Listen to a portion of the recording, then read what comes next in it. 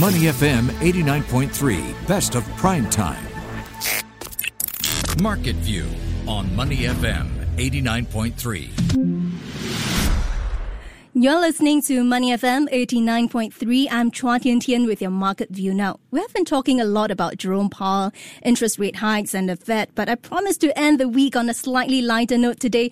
Let's talk about flying cars and air taxis. Yes, you've heard that right. We'll be discussing all about the potential for urban aerial mobility vehicles today. And on that note, do you know that a Singapore startup has already built one such prototype and is aiming to test it in the US next month?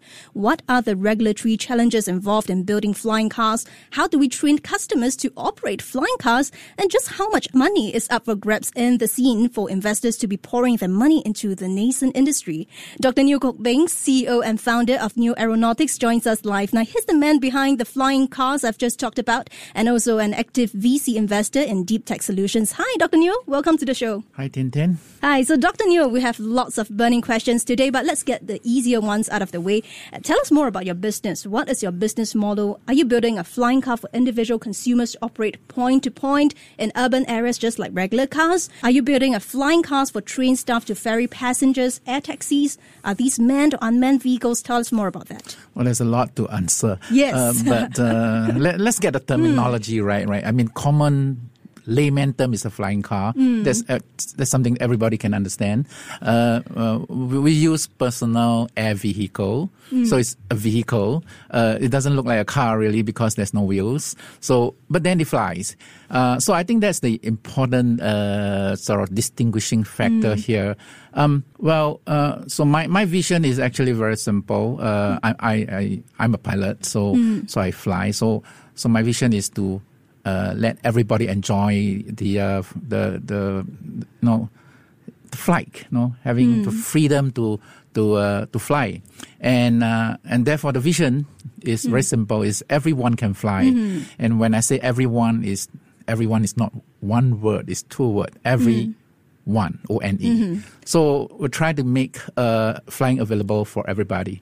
So therefore, then how can we do it? And we have to design a craft that is simple and easy to operate for every person. And no matter whether you are a male, female, how old you are, it got to be simple, easy, and flexible. Of course, it must be safe and reliable too at the same time. If I understand it correctly, it would be a manned vehicle and it will be like a plane but in urban areas. Yeah, it looks or resemble more like a drone, like a big drone rather than a plane, because a plane have wings. We don't have wings. It's just really, if you look at it, maybe a much more sexy, bigger drone, much more aesthetically designed. And what I have done is I designed, the first thing is really you have to look at the regulation, okay? And the United States has the FAA, or the Federal Aviation Administration, has a category called the Part 103, which is ultralight category. What it means is that if it meets certain requirement, technical requirement, and I think the most important thing is about the weight, not more than 1.5 kilogram, and also not more than 100 kilometer per hour for a powered craft, means electric vehicle, electric powered, and based on that. The flyer, we don't call the pilot because you don't need a pilot license. So the flyer or the operator doesn't need any sort of aeronautical knowledge. What you need to do is to train them to operate the craft, the vehicle or the PAV, and there you are. They can fly in certain zone that is defined for that purpose. Is that also in urban areas? Well, the big question is always in urban areas or suburban areas or edge city. Now, I think NASA report in 2018 has make it very clear that whether how to actually enter this market. And the regulatory for urban areas is actually very, very difficult. And therefore, much more freer airspace like in the suburban and edge city is where people or the regulations does allow us to fly such craft. So tell us a little bit more. What is the current stage you're at in terms of development, flight tests, regulatory approvals? I understand you're testing it in the US because it's not doable in Singapore yet. Is that correct? Yeah, let's talk about the current stage of development. Actually, it's not something that we just cook up like in the frying pan, right? This takes a lot of research and development and understanding the regulations and engineering and design. So we actually, in 2018, we started sort of concept development. We built one craft that we flew inside the hangar, so it flies, and then I built a version 2, which is more aesthetically sort of showroom type. And now we are assembling our latest version that is going to be for certification, so that it will be for commercial use. So that's the journey. Obviously, from 2018 to now seems like a long time, but in between we are really affected by 2 years of COVID, which we hardly can do anything on flying or whatsoever. Now, the important thing about having the craft flying is where to fly, right? Where is the market to go for? Singapore doesn't have a Part 103 or ultralight category. When I want to fly ultralight, I actually went to Malaysia at Malacca and fly. I mean, all my engineers, in order for them to design, they need to experience it. So we went to Malacca to fly. So we really can't test a manned ultralight in Singapore, but it's possible for us to test unmanned craft. So we can have, it's like a big drone, right? If we don't put a person on it, we can remote control it. I think it is possible under the new CAS regulations that if we apply, then we might be able to test it. But really, for the manned craft, I believe that we will have to go to US to test. So, Dr. Neo, we've talked about markets likely in the US as well. Let's talk about, rather than the technical side of things, let's talk about money. The $1 million question here, Dr. Neo, a loaded one as well. You're building a flying car that requires lots of R&D, lots of regulatory hurdles, and you need to build an ecosystem of your trained users. You need to build infrastructure like, I would assume, car park lots as well. So lots of challenges involved, but no ready customers per se. So the question is, why did you choose to enter the urban area mobility industry amid all of these? Well, and the first thing is I think if you've done market research, it might be and according to NASA report, there is actually a market. It depends on how you look at it. If you design an aircraft that doesn't conform to existing regulations, then obviously it can't fly, and obviously there's no market. And what you do is just demo. If the regulatory authorities allow you to do, just do a demo flight, and until the time that regulations allow, and there you can do commercialization. However, we actually design a craft under existing U.S. law, right? So we actually can fly once we are compliant. And therefore, the commercialization is almost immediate after we pass the test that we intend to do over a couple of months until maybe early or first Q next year in U.S. So that is really a market. And if you look at the NASA report, it's about $2.5 billion market existing.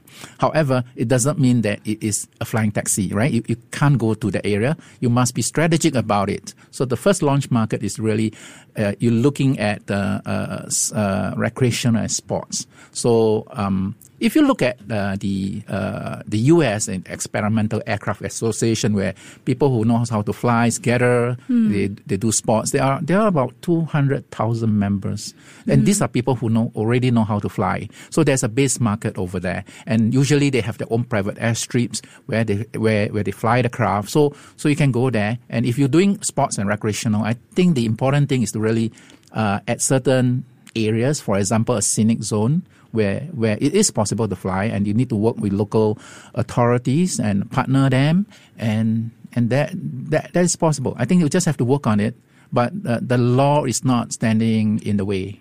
And in the longer term, because I understand in that NASA report, which is released in 2018, Dr. Neo, they categorize the urban air mobility market into 3 different areas. There's last mile delivery, there's transportation, there's air metro. Where do you think it will stand in the long term? And I understand in the short term, it will be experimenting with the sports area, but going forward, where do you see the company going? Well, so in the short term is sports and recreational.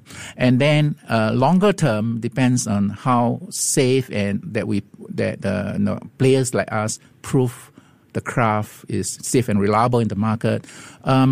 We look at the possibilities is that first it will be like fixed route, like air shuttle. one point to another point. I think that's easy because you can plan the route such that it's safe, you're not going to fly over somebody's head. And so I think if you look at for example, in Singapore case, right? We know that Volocopter has announced that route is over Marina Bay and it's over the waters, right? So I think that's a safe route. So it's fixed route, shuttle, like air metro kind. I think those are the first phase to go. But a craft that can go anytime, anywhere, I think that will take quite a bit of time. Yeah. If you're just tuning in, we are now speaking to Dr. Neo Kok Beng, CEO and founder of Neo Aeronautics. And Dr. Neo, when will the flying cars or the aerial vehicles be commercially available? Which geographical markets will they be launched in? Yeah, so we are right now assembling the craft, and we will be doing tests in 4Q of this year. Will be unmanned tests first, just to ensure that everything's fine-tuned and is safe and reliable. Then we'll ship over to US first Q next year. And then I'm looking at a place. My friend has a hotel in Sedona, and where the air balloons fly, and it was like excited, maybe possible to have it fly amongst the balloons and the hot air balloon. So it will be exciting. So there are a couple of possible sites that we are looking at. Yeah. So in the US mainly. But Dr. Neo, let's talk also about the finances and all that. When do you expect to break even, and what is your projected revenue or scale in, say, the next 3 to 5 years, assuming that the first shipments is happening next year? Okay, so if you're looking at revenue, I think then it is once we get the crafts sort of compliant to the regulations, we can actually start offering services. And I think that's where we will work with recreation partners, hotels, to start offering such services. As people go for a hot air balloon, they can also come and enjoy our craft at the same time. So it is almost sort of a commercialization immediately.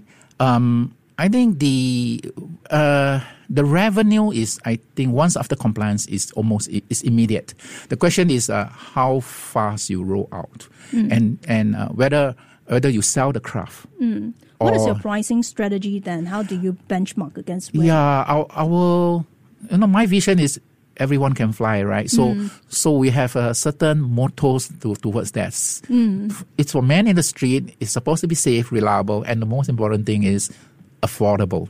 So you don't expect a person to come in and buy the craft, right? If maybe in the hundreds of $1,000, but we're going to operate on the business model of a club membership. So the club will own the craft and you join the members, you get trained and through simulators and also hands-on, and thereafter you can actually as a members, you pay for the duration of the flight, right? So it's a pay-per-use basis, or pay based on time. So I thought that makes it affordable for everybody. Yeah. And Dr. Neo, just one last question before we let you go. How do you view the competition in this nascent industry, really? We have Volocopter, we have other players in this as well. How do you see your company fitting in? Well, we are not competitive with Volocopters, right? We're not in the urban city. We're in the sports and recreation. So we focus on giving people the experience of flying. Well, I think in the case of Volocopter, from what I see, there's a pilot you are sitting beside. So you're not controlling the plane or the craft. But in our case, you are controlling with some limited capabilities within a certain zone. So first, that's the enjoyment. That's really different. So we are really in different market. And in US, actually, as I said, there are a lot of people who have flying experience. There are people who are interested in such adventures. So if you look at the scenic route, the tourist market, the recreation market is already very huge. It is city dwellers when they go to a certain location, instead of just staying on the ground, now they have a chance to be 50 feet up, looking down.